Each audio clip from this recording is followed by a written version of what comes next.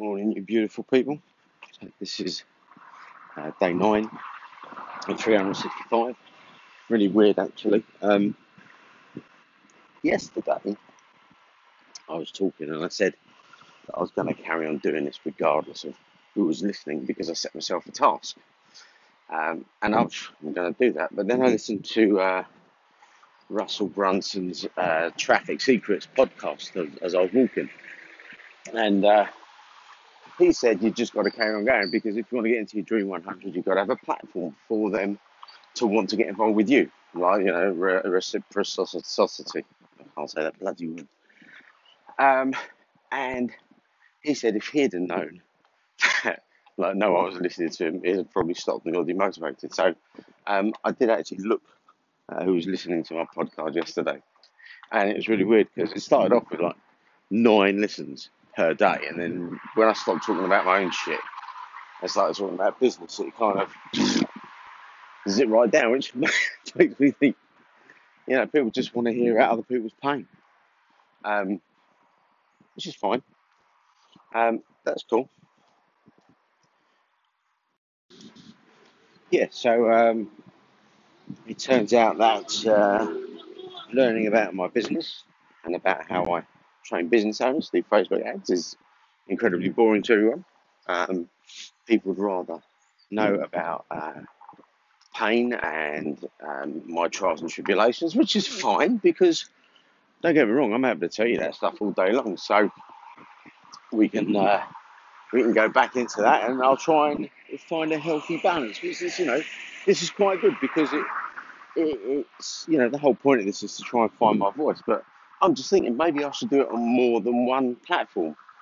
If I really want a platform to attract people to me, maybe I should be seen in more than one place. So what I'm going to start to do, because these are quite short episodes, I'm actually going to get them transcribed, and I'm going to use it as a blog as well. So that's two hits with one stone kind of thing, which could be quite interesting. I'm going to look into YouTube and Insta stories. I'm not sure about TikTok because I don't know if people want to see a, slightly aging, bald, overweight fella doing silly dances on the street at 5:30 in the morning. That'd probably be a massive hit, to be fair. I don't know who's going to hold the camera for me. That's the thing.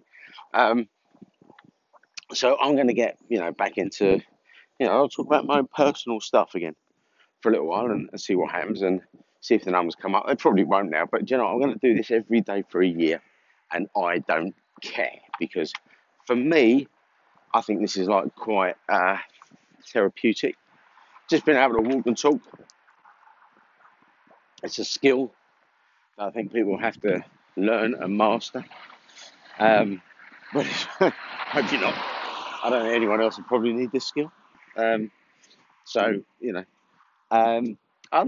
And I think that's it for the day because I'm going to keep it short and sweet today. I've got, what have I done? I've done 2K. So I've got, the 1.6K. I've got another 3 kilometres to cover.